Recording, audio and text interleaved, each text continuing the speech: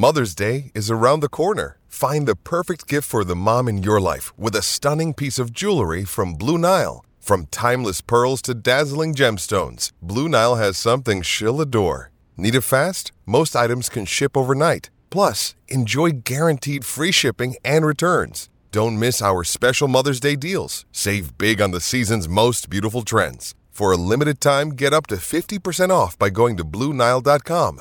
That's BlueNile.com.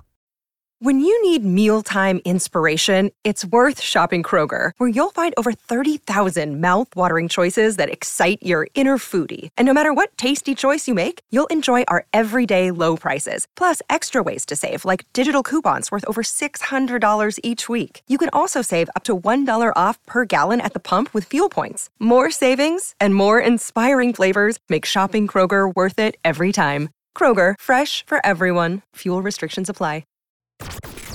This is the Blood Red podcast from the Liverpool Echo, giving you the inside track on all the big talking points from Anfield. Hello everyone and welcome to the Blood Red podcast, a bank holiday special after the 2-2 draw against Arsenal.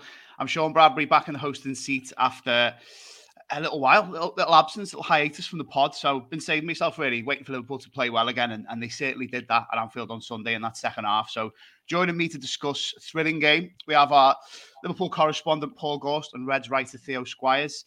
Gorsty, happy Easter to you. How's your weekend been?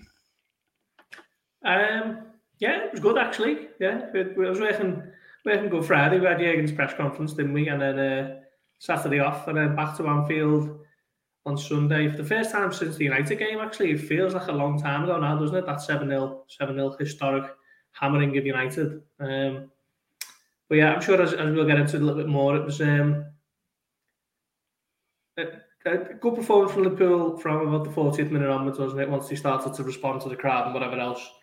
And I actually came away from Anfield yesterday on my Easter Sunday thinking, I wasn't actually too bothered that they didn't win it or whatever. It was more just seeing a little bit of fight from them that has been, severely lacking in recent weeks. So me and Donny walked through Stanley Park yesterday, and I was in a better mood than I have been coming away from Anfield at various points across the season, apart from that famous 7-0 win. That's a lovely image, the two of you skipping through Stanley Park arm in arm. The Reds making you happy. That's what we like to hear. And Theo, obviously the football we'll come on to, but any Easter highlights, any good chalky eggs or anything? I've not even had a chance to open any because you've had me working all 4 days. So it's just been powering on. But yeah, same as what Gorsty said with the football. Like, it makes you realise it's not so much the results, is it? It's the performance. Like the City game, if they'd lost 4-3 but put in a real fight, you could at least, I enjoyed that game. At least against Arsenal, that's what they gave us. I'm sure how we feel about the match would have been very different if the final whistle had gone on 35 minutes rather than 90. But it's strange for this season. You're actually going away thinking, that's 2 points dropped against the league leaders. But yeah, it's been a nice enough Easter weekend, isn't it? Not quite the big comeback from Liverpool, but it's close enough. No, absolutely. Well, let's get into it then. Ghost, I'll throw to you first, and I totally agree with you. I came out of that ground feeling pretty exhilarated by football and by an Anfield performance for the first time in a little while, because I missed the United game, was working for that one, and it just felt to me like the kind of draw that you can be positive about. That's very legitimate and feels like the type of game that Klopp can use as a bit of a reference point. The crowd was good, the players put a bit of a rousing comeback in. It's not quite one he's going to get them with their arms waving in front of the Kop again, like the West Brom game back in 2015. But I don't think it's far off that in terms of the impact it could have. So I suppose question to you to start it off is that last 50 minutes of the game. I think that's the essence of what's been missing all season for Liverpool. The way they came back, the attitude, the application. And it just needs Klopp to bottle that and release that for every remaining game and take that into the next campaign. But do you have confidence that can happen?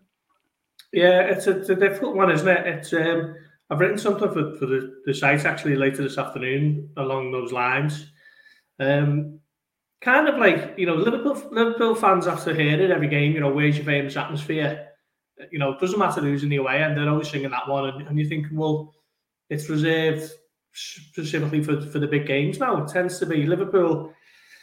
When Anfield get its blood up and the fans respond and, it's kind of federal in the ground, that's when the players respond to that. But it's a bit of a chicken and an egg thing, the fans, do the fans get the atmosphere going and the players respond to it, or is it the players who need to do something on the pitch to basically get the fans on the terraces going? It's a bit of a strange one, really. There's no kind of defined thing on how it happens, but certainly yesterday it happened when Granit Xhaka foolishly threw out a bit of an elbow at Trent Alexander-Arnold, and from that moment on, everything in the ground was transformed. Liverpool started putting a foot in.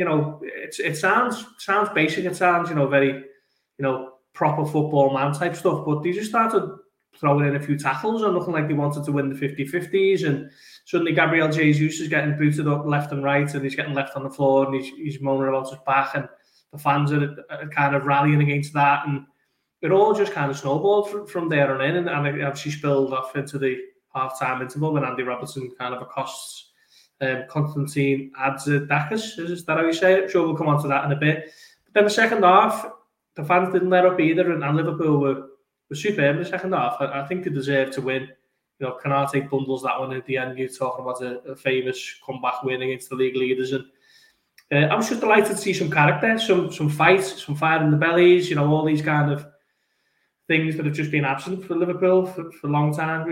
I think they've proven in games such as Rangers away, Manchester United and Bournemouth that when they get a little bit of a roll, a bit of a momentum, they can still put sides to the sword in kind of impressive fashion. But as soon as things go against them, whether it's a little setback here, a decision there, a mistake there, a goal, they tend to go into the shells and cower, and it's not the Liverpool that we've become used to seeing under Klopp. So yesterday was a massive departure from what we've seen in recent weeks and months, and it just has to be the kind of blueprint for going forward now, the kind of ability to respond, the desire to want to respond to setbacks. And okay, top four for me is gone now. Wouldn't make much of a difference if Liverpool would have won that yesterday anyway for me, but it's just something to use going forward. A strong end to the season now, and then go into an all-important summer, which I think we're expecting quite a few kind of personnel changes, aren't we? But also maybe an attitude change as well. Yeah, absolutely. I mean, Theo, virtually every time we've watched Liverpool this season, I think a different question has sprung up, or certainly in recent months and weeks where it's really dropped off. Whether it's a worrying dip for one player that you think is it short term, is it long term, a positional concern around someone, maybe even a tactical doubt about what plan A is now, what Klopp is trying to do, mentality issues as well. But as Ghosty said, did this feel a bit different? Did this feel like something more of a blueprint and a platform to build on? Potentially, like when they drew 0-0 with Chelsea, Klopp came out and said that's the basis. It's something they can build on. But that was just like they had a bit of passion, they had a bit of identity, intensity. Those same words we hear week in, week out from Liverpool when it's not going particularly well this season. We've heard the management say a number of times. But against Arsenal, you actually saw it in that second half. Like first half, I think that they're creating a lot of spaces, weren't they, for Arsenal to attack, and that's where the two goals come from when they're doing this little tactical tweak with Trent as the inverted fullback. And you're thinking, this isn't Liverpool. We've not seen them do this before. Is this just a reaction to, you got battered by City last week? This is how City play. This is how Arsenal play. We're going to go and copy you and hope for the best. But then when we got to 35 minutes in, 40 minutes in, it started to work. They started to get Trent on the ball more, and it just started to control the game. Like they had a bit of pride in themselves. You think, where's this been all season long? Like you've obviously got the ability deep down within, and it's not just a case of Liverpool fans wait to turn the atmosphere on. The players waiting to turn it on as well. They can bring it on against United when I'll get a couple of bragging rights there with the 7-0 victory, or Arsenal are 2-0 down. We don't want to get a spanking here in front of our home fans. There's obviously something there within for them to build on. You need that for the final weeks of the season now. As Gorsty says, top four's probably gone. They're 12 points off, 27 left to play for. I know it's a similar-ish situation to a couple of years ago where they were unbeaten from the last 10. I think they drew 2 of those last 10. So they could technically do the exact same points all now if they've gone on an unbeaten run. But when you look at the gap to United, the gap to Newcastle, it just seems too much to do. So the big task now is make sure that this is just one season of transition, that you're bringing in the new bodies in the summer, moving on some of the older players, and then Liverpool go again in the new season. Like they've got this reclaimed identity, and that is something they can work with. The question, though, going forward is, what is the formation going forward? Like, are we now going to see Trent has this inverted right fullback for the majority. Is this a new role so we can see him almost in midfield but also be out wide? Or is this just something they're going to use in the odd game, depending when it suits the systems? There are pros and cons to it against Arsenal, and Klopp said it's something the players need to adapt to, it's something they need to work with. Well, if we haven't really got much to play for the final month, 6 weeks of the season, at least they've got time to do that, then it's a full pre-season. And you're just hoping with new faces that this is the starting for making sure Liverpool come again stronger next year, whether they're in Europa League, Europa Conference League, out of Europe altogether. At least they can be challenging for that Premier League title again. And we'll just remember this season as one horrible nightmare that we don't have to look back on too often. The Blood Red Podcast from the Liverpool Echo. With threats to our nation waiting around every corner, adaptability is more important than ever. When conditions change without notice, quick strategic thinking is crucial. And with obstacles consistently impending, determination is essential in overcoming them. It's this willingness, decisiveness, and resilience that sets Marines apart. With our fighting spirit, we don't just fight battles, we win them. Marines are the constant our nation counts on to fight the unknown. And through adaptable problem solving, we do just that. Learn more at marines.com.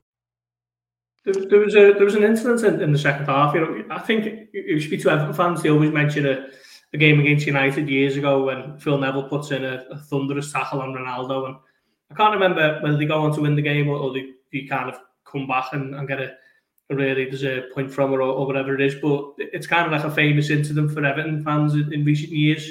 It got Goodison up, and all of a sudden the game was totally transformed from United just strolling around and doing what they wanted. And there was an incident in the second half that was similar to that where Konate throws one in on, was it Xhaka in possession? And Liverpool win it high up the pitch, and Salah and Gakpo kind of created a decent chance. And that reminded me of that a little bit, where Konate just decided enough was enough and just put in an almighty, we wouldn't say clean as a whistle, but it was very strong. One you wouldn't want to be on the receiving end of, to be fair. And from there, Liverpool just seemed to gain so much momentum from that, and they were unlucky not to go and win the game in the end, to be fair. And being 2 goals down to a team who started the weekend 8 points clear, shows you that they can still mix it with the best in this league. They're not a busted flush. They've beaten United 7-0. They beat City at home. They've just drawn with Arsenal, and they probably should have won. So they can do it. It's just a case of when you see them losing at Notts Forest or Nottingham Forest, rather, or when you see Leeds United coming to Anfield and winning, or they lose at Bournemouth, having beaten them 9-0 a few months earlier. Is it an attitude thing? I'm not sure. It's something you haven't really been able to accuse Liverpool of with the club, is not having the right attitude at the right time or the right mentality or concentration. But you're wondering now, is that an issue that's been there all season? Because they can clearly still do it when they have to, or when things are kind of going in their favour. So maybe that's something for Klopp to look at a bit deeper in the summer. I don't know how you do that, but it's maybe one to look at. This means they've got no excuses going into the next game when you think about it, because it's Leeds on a Monday night, so they've got a full week of training, technically got an extra day of training to get ready for this one. It's not like the Bournemouth game where it's an early kickoff, so they've not got the excuse there. And yes, it's an away game, and they've been rubbish away from home this season, but still, Ellen Road under the lights, when they're in a relegation battle, their fans are going to be up for that. They need the points. And with Leeds as well, they've just been spanked 5-1 by Palace. So it's this is a chance for Liverpool to go out and actually build on it. It can't just be an isolated good performance here, an isolated good performance there. They need to get that consistency and put a run together. And usually, I think we've all joked at some point, Liverpool going to get battered by Leeds now, just because they got spanked by Palace. They're going to need to respond. But maybe it is that platform where Liverpool can go, right, we were really good for 50 minutes against Arsenal. Now we can bring it forward. And once they find a way to get that rhythm, get that consistency, if they can put in a few positive displays in a row, now it's not a case of, are you doing this to get in the Champions League? It's just have a bit of pride in yourselves so we can go stronger for next year. It makes you feel a bit more positive going into that summer break. Like you say, I'd almost certainly prefer to be in Liverpool's position right now, in terms of, you've got a little bit more time to work on this new tweaked formation ahead of Leeds, if that's what they stick with, rather than Leeds, who've got to stew on, as you say, Theo, a very heavy defeat. Well, let's get into a little bit more about a couple of individuals, which you've already mentioned, but wanted to start with Konate and Alexander-Arnold, whose games I thought started off maybe a little bit shakily. There was some of the at the scene of some of the crimes a little bit, maybe early on. Perhaps not for the first goal so much, but just or even it was probably more Van Dijk and Robertson in the middle for that second one. But just some general things in play I didn't think were quite right. But as they grew into the game, the roles were kind of interestingly kind of intertwined with this little change we saw. But Konate, first of all, Gorsty, I mean, by the end, I think he was the game's dominant figure, wasn't he? Maybe Ramsdale, from an Arsenal perspective, would have claimed to that as well. But most ball recoveries for Liverpool, he's got 8 of them.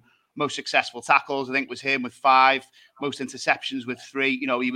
He was everywhere on the pitch. And I had a look at just the minutes that he's played this season in the Premier League, and I think it only amounts to 10 more than Matip so far across the course of the campaign. I think it's only 10 starts or something like that. I mean, you see him play like that, particularly second half, and it just shows how much Liverpool have missed him.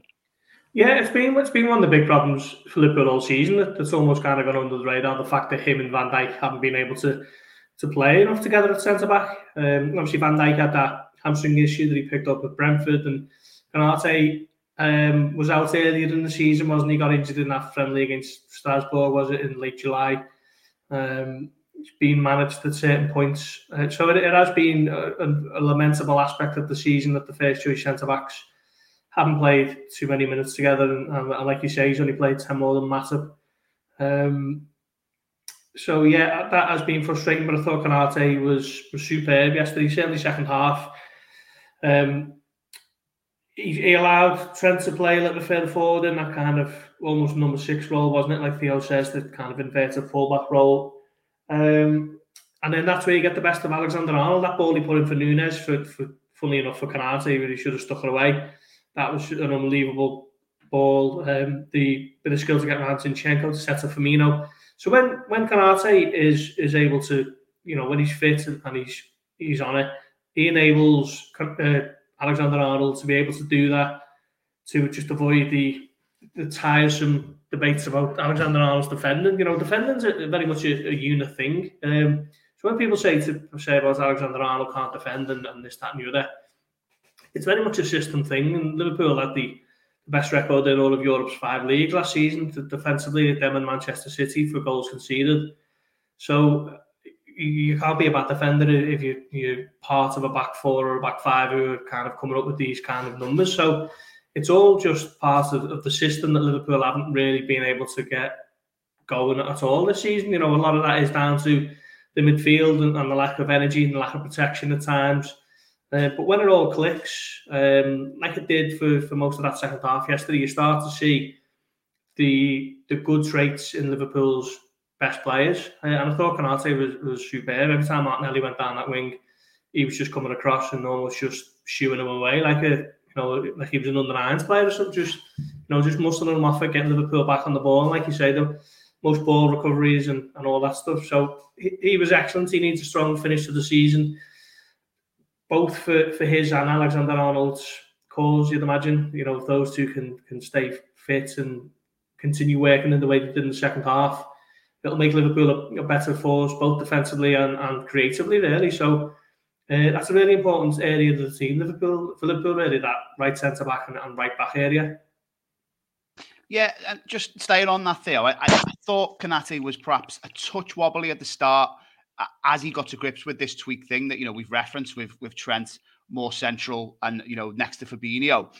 There was a spell, very early on where he was a little bit iffy in possession. I think Martinelli and others like Gabriel Jesus was drifting out to that flank as well. And Arsenal were obviously trying to exploit that, as so many teams have done or attempted to do against Liverpool this season. But he grew into the game so impressively. And I know Klopp said this double 6, this the inverted fullback experiment with Trent. He said we've seen it before, but even he himself acknowledged it wasn't as marked and kind of obvious and maybe as kind of fulsomely used by Liverpool as this in a single game. How did you feel about that balance in general? And do you think Konate could do that long term? I'm a lot more positive about it at the final whistle than I was after the 30 minutes in when Liverpool were 2-0 down, because it seemed like Liverpool either had no faith in the system or they just didn't really know where they were supposed to be. I think you could understand that from a certain point of view because they haven't really had much time to work on this behind the scenes in training. From the fact that they had Chelsea midweek, we could take a look at it and say you dropped so many of the back four because you had this system in mind for your next game, and maybe you want them to have a bit more practice on the training ground with it. But that is Klopp 4D chess, and that's just speculation. That doesn't mean that was ever the case. Realistically, they've been battered by that system against Man City, and then it looks like they've just thrown it in because defensively it's not worked for them this season, so they need to try something a bit different.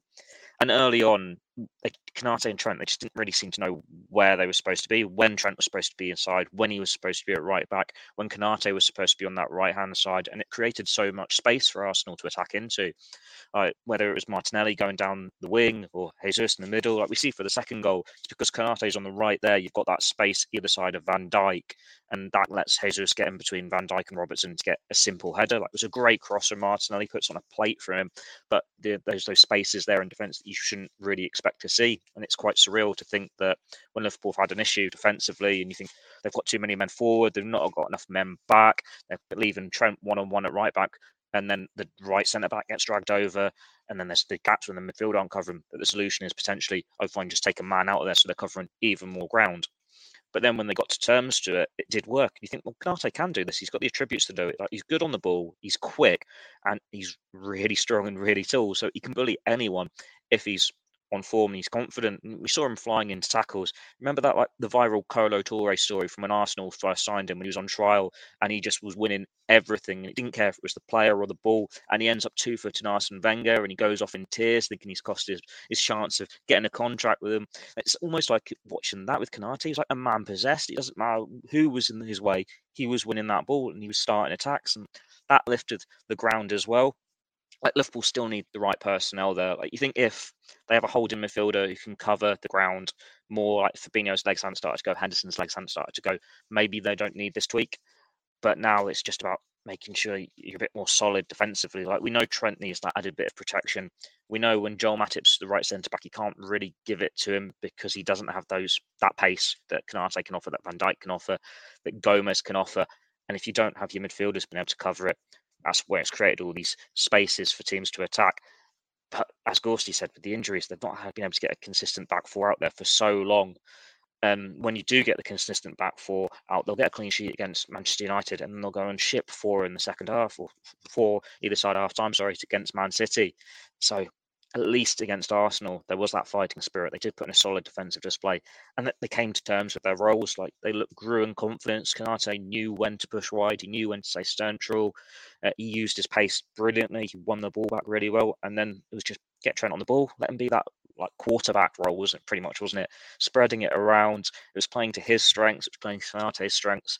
But they still need to keep working on it so they know when they're supposed to be in these roles, when they've got the protection out wide or inside, so they're not leaving gaps. Because if Liverpool were leaving gaps with Trent out right back that offensive teams can take advantage of, then when you take that player out, there's even more space for them to. You've got to have it absolutely spot on. Something you look at Man City, they do get it spot on. They know exactly what they're doing, and it's something they've been working on for a long, long time. It works with what Guardiola's been doing throughout his career. When you think of Barcelona, Bayern Munich, where it's just keep ball past teams to death. Not necessarily how we see Liverpool playing, but it's something they want to be able to do more, so they can change from high pressing to possession football. They've got the players for it. It just needs confidence and a few months, I suppose, on the training ground to actually make sure it is something that you can turn to stably and get results from. The Blood Red Podcast from the Liverpool Echo. Just to stick with this, Gorsty, this new tactical change, do you think it is the way home for Trent? Because I totally agree with you that the debate around this defending is tiresome, and I'm not being funny, but if what he did to Zinchenko had happened the other way around, that would be, he began absolutely slaughtered for it. I think Trent very much won the battle of the inverted fullbacks there, eventually as the game wore on. But my one concern, I suppose, with that is, we've seen John Stones do it, we've seen Zinchenko do it.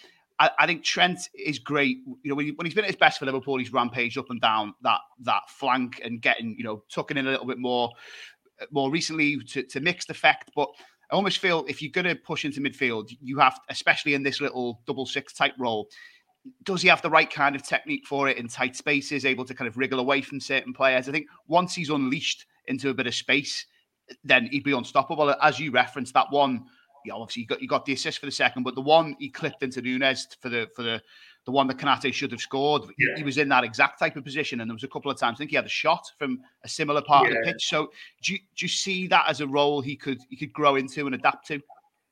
Well, it's the reason why Klopp has resisted calls to play him in midfield for years, really, because he prefers him operating from a deeper position, kind of coming on to where the action is, getting further forward. I didn't see too much difference yesterday in the second half between where he was playing and where he was playing when Liverpool were flying towards the kind of first half of last season. He was a right back on the kind of team sheet, if you like, but he was definitely operating further forward in more central areas, and Jordan Henderson was using his energy to get around the back in the wider positions. We've seen Harvey Elliott do something similar when he plays on that right side of the midfield three. I just think ultimately it's, players have weaknesses, players have strengths, and I think Klopp is secure enough to know that Alexander-Arnold's strengths will outweigh his weaknesses. Of course, now and again, a winger will get around the back of him, and I don't think Trent Alexander-Arnold's had a good season by any stretch, but I don't think too many for Liverpool have, really.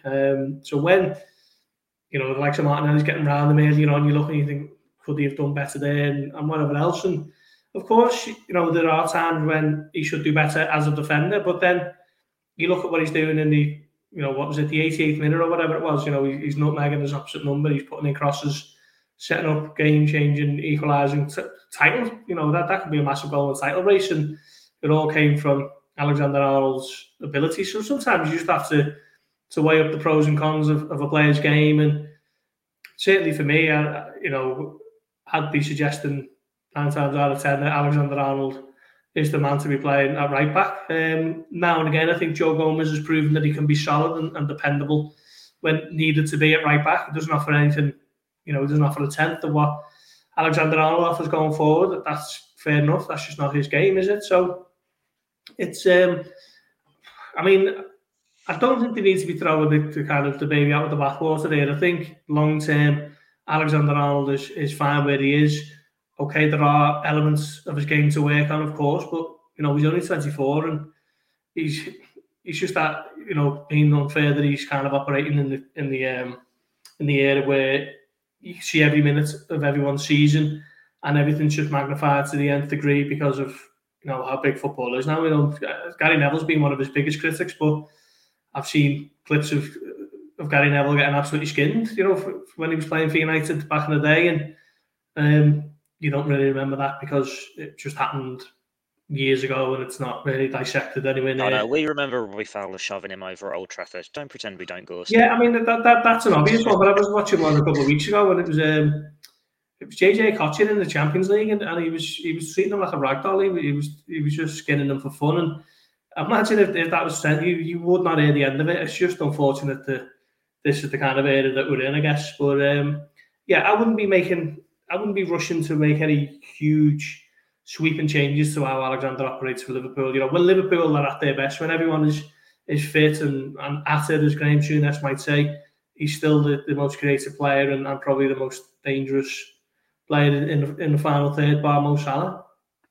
It's a credit to his vision as a footballer, isn't it? His passing ability. That it doesn't matter if he is just wide right or he is cutting more. He can still pick out anyone. Like one of his assists of the season, granted he hasn't had many this year compared to previous ones, was Wolves in the FA Cup, where he just picked it up on the centre circle, took it forward a bit, and then just putting that brilliant cross to the far post and the central roll from deep for Nunes to side foot home. If we've got them in this hybrid role where he can have the opportunity to go past a fullback, nutmeg them, and put in a far post cross, or he can cut inside and do these deeper crosses, you are playing to his strengths. Like when he was at his absolute best, getting more assists than anyone apart from maybe Kevin De Bruyne. Here's Liverpool's Kevin De Bruyne, but he's playing from right back. It's like, well, De Bruyne has got that such vision. He can pick out those passes from anywhere on the pitch. Well, if you're playing as a right back, you're obviously rarely going to get the chance to do it from the left-hand side. From central roles, it is very much you know what you're going to do because you're on that one side of the pitch. And I think we haven't really seen him be able to be as effective this year with those crosses. partly because teams know what to expect from Liverpool, partly because the offensive players have changed. So you think, oh, it was always going to be Núñez as the striker, just put it on his head, Liverpool score. Really, we haven't seen that connection too often. He's gone on the left-hand side. But Liverpool need that variety. They can't be predictable. And it's just something else they can add to their collection that you're not going to really know who's running where. And when you think if it's Curtis Jones in midfield, Harvey Elliott in midfield, Henderson, well, they could go inverted, they could go on the wing. It just makes it a more unpredictable side to play against when you've got players who can cause all this mischief in the final third with either foot, depending on their position. It certainly gives them the strength if they can make it a properly go of it in the weeks and months ahead. And like Gorsty says, we don't know if it's going to be something that Liverpool will stick with and it's going to be a new formation. This is the new look of their side going forward. But it's still nice to have that variety there. It was when they were winning the Champions League, Premier League, they'd occasionally go to 4-2-3-1. That's not really been as effective this year, even though they did play it for those final moments against Arsenal. But yeah, it's always good to have those little backup systems in reserve, just so you can change the game a different way. Absolutely. And I think, like you guys have said, the next few weeks, the pressure's off a little bit, isn't it? Top four feels unattainable now. So, you know, a little bit of time to maybe experiment with these things. But let's move on now to what happened at half-time. I mean, we've spoken a little bit about the feistiness of this game as an encounter in a general sense, and how I think Arsenal made the mistake, certainly in hindsight, of winding up the Liverpool crowd and not just trying to stay on the ball a bit more and try and go from 2-0 to 3-0. You know, they did try and stick with that, a little bit of a tactical time wasting from how it looked to me, and obviously, you know, the Xhaka incident and stuff like that. But Theo, I'll give you first crack at this. Our old mate, Konstantin Hatzidakis, I think I've got his name right there, or I hope I have. Have you ever seen anything like that unfold on a football pitch with an official getting into it with a player in that way? I don't think I have. Not in top flight European football. Like, you'll maybe see the odd viral clip of it in South America and the lower leagues out there or something when an official loses their head. But yeah, you certainly don't expect to see it here. Like, they're disciplinarians of the game. They're supposed to be cool, collective, be in control of the game. Like, we've seen a few incidents in the last few weeks where players have put their hands on the officials, but nothing like that. Like, Mitrovic has got, an 8-game ban for his little shove on the referee, and the famous ones from Di Canio pushing referee over in the 90s. And you think the huge uproar there. And it just seems really surreal that it's the other way around. Like, if Andy Robertson had put his elbow to a referee or assistant's face, ban him for months. You just this huge outroar, oh, he's a disgrace. And while there has been this outroar against the assistant, I don't think anyone can really quite believe it. It's like, has that just happened? And I think it was it might have been Maddo for the Mirror. He tweeted yesterday going, imagine if he'd done it to the England captain rather than the Scotland captain, how much more it would hit home. Because it doesn't, you see the pictures of it and it still doesn't quite make sense. It's like, we've all lost our heads playing sport at some point or another. Like, I've seen Gorsty lose his head so many times at the pits, and Thursday night footy for the Echo, it's a late challenge or something, and you do have a little bit of a shove-in match. But when you're an official, you're not supposed to do that. You've got to lose your head when Sharp Squires is around. Yeah, all game. I'll give you that one. But yeah, it doesn't come from the officials. Those are the ones in charge. They're supposed to be above that. And it's not as though Robertson's gone and touched him or anything. He's not done anything that can provoke that sort of reaction. Like, the worst thing he's done is give him a bit of lip, and he's got the elbow in the face for it. And yeah, maybe he doesn't quite know where he is. He's not meant there. He could be trying to shove him off, but it's still, you have a bit more responsibility about it. It's unprecedented. I can't remember an incident like this in major football for ever, really. Like I said earlier, it's just the ones where you see it viral in South America and you laugh off, go, that's South American football for you, isn't it? It's those crazy scenes, not the Premier League football where you got 55, 60,000 people watching inside the stadium and a whole national audience at home, an international audience across the globe. Imagine they're going to throw the book at him because it's just something you can't do. Like, I know they've come out today and said he's not going to officiate any games until the investigation's gone. And it's like, is he going to get a chance to officiate a Premier League game again? Like, we're seeing assaults get 8-game bans for Mitrovic, or if it's a bit more like a Cantona kung fu kicking a fan, that was months. But do we have to make a stronger example of an official because they are supposed to be above that? They're not the ones that are letting their emotions decide things, because as soon as an official brings emotion into a game, they cannot officiate that game fairly. Like, they're supposed to be above it all, be this neutral, and as soon as an emotion comes into it, they've lost the respect, they've lost the game. The Blood Red Podcast from the Liverpool Echo. that's the key point, isn't it? Of course, it's just who is doing this that is so shocking, really, to me. And what do you think is the correct course of action here? Because as we've said, this isn't a Thursday night kerfuffle in a little local game of football. This is one of the biggest games. A team who are gunning for winning the Premier League, and Liverpool, who are absolutely massive as well. And just this is unfolding and is a bizarre talking point after the game. Yeah, I was a little bit torn on this, to be honest. Initially, I just thought maybe a bit of a storm in a teacup. Let's move on. There are worse things out there. But then I think of if the shoe was on the other foot and how much, whether it's Andy Robertson, Harry Kane, could be any footballer in the Premier League. Had there been any one player who'd done the opposite, he'd be getting handed to Kingdom Come. On the back of that, you'd probably end up on Good Morning Britain or something, as a kind of topic of discussion. With all the outrage that would follow. So it's a difficult one. He actually came past us, Constantine, with his, the rest of the official team in the mix zone. And he's a big fella, to be fair. I wouldn't like to take an elbow off him. So Andy Robertson's taken one. And to be fair, he's done well to stay on his feet, because he is a bit of a unit. And Theo, I know you spoke to John Aldridge today, didn't you, for his column, and he's had some very pointed views on that as well. Yeah, some of it's not been cleared for publication. I'm sure he wasn't quite as diplomatic as you, calling him a big fella. Yeah. But yeah, some of it's interesting, so keep an eye out for that on the website later.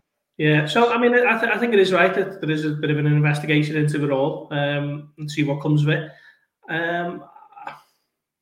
I don't really know what happens in this situation. Do officials end up with bans in the same way a player might? Paolo Di Canio got banned for 10 games for pushing Paul Alcock over in 1996 or whatever it was. Mitrovic has just been given a ban. Was it 8 games for what he did during the FA Cup game? So it's going to be interesting to see what happens, whether there's kind of a similar kind of disciplinarian protocol that they follow. I'm not sure, but certainly a bit of a new one, isn't it? A referee aiming an elbow at a player. So they need to bring new overall rules into it as well, because if it had been the other way around and Robertson's elbowed the assistant in the face at half-time, he gets sent off. He's not coming back out for that second half. Now, you can't really send off your own officials, but you think maybe if there was a bit more control there, you swap him with the fourth official or something. You take him away from that direct role with the players, because surely that is going to hamper his performance. Like, the players are going to know what's happened and they're going to be a bit more aggressive towards him.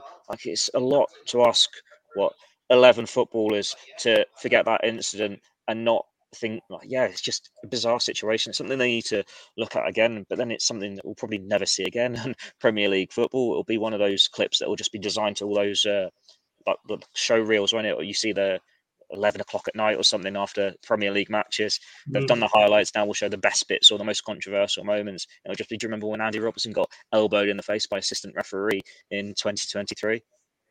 One thing I would say is that there seems to be a thing where referees and the kind of referees union, I mean, I might be wrong here, but they seem to think they're beyond reproach. Even when, they do this thing now, don't they, with both Sky and BT, where they have like a referee in the studio for kind of their take on why a decision's been given.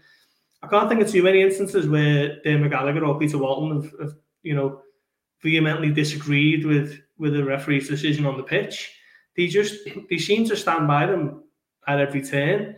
They don't necessarily analyse why the decision's been made. It's almost just a blanket, agreement with the official, whatever that is. And that makes the whole thing redundant, really, doesn't it? That the whole referees watch type of thing. So, things like, Brighton getting an apology from the PGM OL over the weekend for some of the VAR decisions that went against them. I think it's happened to Everton a couple of times, has it, where they've had apologies. You don't get anything for an apology, do you? I think it's the third time Brighton have had one of them this season. After a certain point, you have to accept that these apologies are pretty meaningless and you need to start getting these big decisions right. And then that I suppose, opens up a bit of a can of worms about the whole VAR debate. But I don't know. As a layman, you can look at those Brighton decisions in particular at the weekend and go, well, that's a goal, that's a penalty, or whatever it is. you don't need to be an experienced referee at elite level to be able to get these decisions right. So I can't quite fathom why they are getting them wrong and why there are so many baffling decisions every single week. Yeah, it is bizarre, isn't it? And yeah, who knows what's going to happen with Konstantin the baddie coming to a UFC card near you soon, perhaps. Who knows? Right, well, I don't really want to talk about the midfield. I think they were all okay. I think we can revisit them another day. We've spoken enough about them. Salah missed his pen. He's missed a couple of pens. You know, that's not great. Obviously, Klopp said that there'll be discussions about who takes the next one. I don't think there's much to be said there. But the last player I wanted to focus on a little bit was Jota before we sign off, because I thought it was particularly pointed. You know, last January when I think he was kind of at his pomp, perhaps at Liverpool. You know, banging in a couple of goals against Arsenal on the way to the Carabao Cup. I remember tweeting at the time, "Here's a fella who's got hair like Barry Grant and feet like Robbie Fowler. He could just do no wrong." But Gorsty, what do you think's happened? I mean, is it just the case of the two injuries and the bad timing, the one in pre-season and another one that's knocked him out for what essentially amounts to half the season? Yeah. You know, but it's interesting this week. I think he's played a big part in all three games, hasn't he? He's been trusted at City, at Chelsea, and again against Arsenal. Do you think Klopp's just trying to play him back into a bit of rhythm and form? The Blood Red Podcast from the Liverpool Echo. Yeah, that could be it, couldn't it? I think he likes Jota for certain games because you get a little bit more of a work rate down the other end. Maybe help him back a bit more than Núñez does naturally. I know it's something Núñez has been working at, but I think that comes more naturally to Jota. But yeah, it's a difficult one because you know, Jota got injured in July, wasn't it? Was it Thailand? Early July. Didn't come back until early September. So that's best part of 6 weeks out injured there, and then he got injured for 4.5 months, was it, against City? So, you know, those combined, he's had 6 months out injured. So he scored 21 goals last season. So expecting him to be near that level after such a long time out injured is probably unfair. And I think last season he had, you know, Sadio Mane and a Mo Salah, who some people were talking about as being the best player in the world at certain points of last season. To kind of cover for him at times.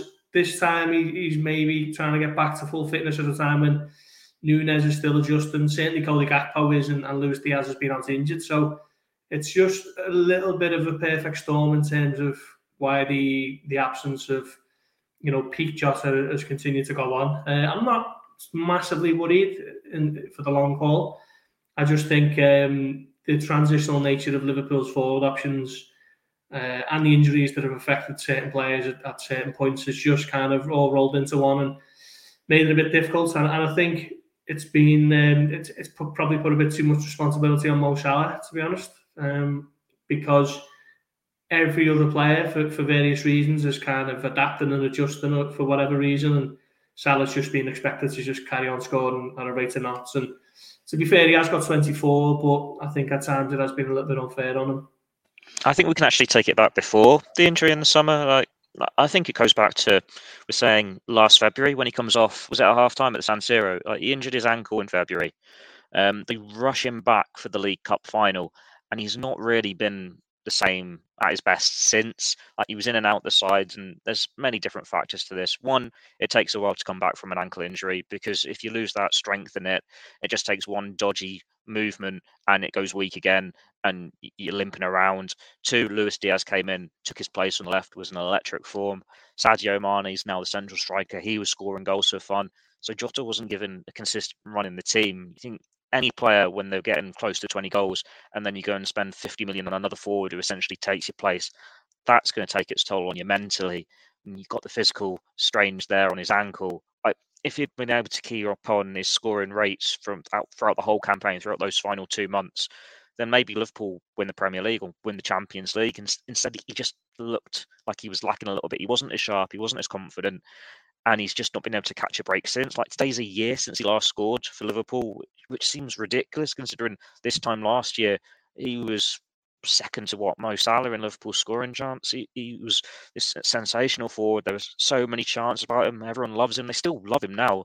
you just think, what is he providing? He was unlucky not to score yesterday. There was that chance in the first half where I think Ramsdale keeps him out from an acute angle. Was it that Henderson had the follow-up there where he skied it? I think those were the two pieces together.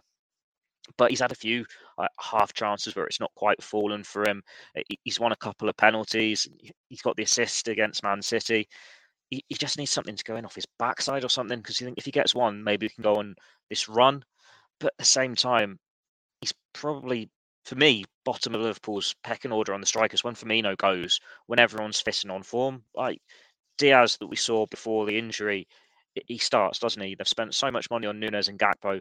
They start as well. That with Salah, he's just got this new long-term contract. He's your first name on the team sheet. Jota, realistically, he'll come in for the odd game, but he's just going to be a substitute when you go in for a Champions League final. And it's like, well, if Liverpool need to raise funds, he's one of those few players you can get big money for if you want to sell. But deep down, Jurgen Klopp won't want to sell. Jota won't want to leave, but he needs something to fall for him now, because it has been a long year for him. And it's come from when he was at the peak of his powers. So if you'd said to him January, February last year, yeah, you're only going to score a couple more goals for 12 months, you're going to miss the World Cup, everyone would have laughed at you then, because he was in the form of his career. But he's still young. Time is still on his side. He just needs his luck to turn, the same as Liverpool need their luck to turn. And hopefully that second half performance is a sign of it going the right way. Absolutely. Fingers crossed. Well, last point, and I'll come to you on this, Gorsty, before we sign off. Just a word really on the Arsenal fans, and an impeccable minute's silence for Hillsborough ahead of the game. A distinct lack of any disgusting chants about tragedy throughout the match. And it should not be remarkable that this is the case and that a fan base conducts itself in that, very respectful, pleasant manner. But unfortunately, that is the case, and it is a refreshing change. Yeah, 100%. Perfectly observed minute silence for the victims of the Hillsborough disaster. And I don't think any of us were expecting anything untoward from the away end, given Arsenal as a club very secure in themselves, don't need to force a rivalry by, sinking to any tawdry nonsense like that we've had this season at Chelsea and Man City and Nottingham Forest, actually, which was probably most disappointing of the lot when we went to City Ground in October.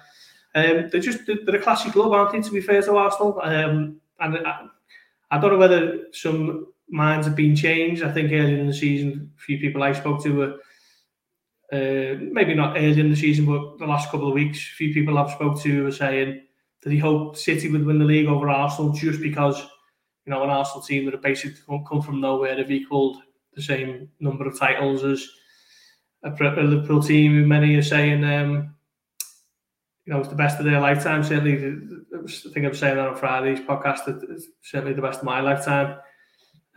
But having seen how the two clubs conduct, or the two sets of supporters, I guess, conduct themselves with regards to things like Hillsborough and whatever else, fair play to Arsenal if they go on and win the league now, because they are a classic club. And there was a rivalry there yesterday. It was heated, it was fiery, but it was never even coming close to overstepping the mark with anything like that. And like you say, it's a refreshing change.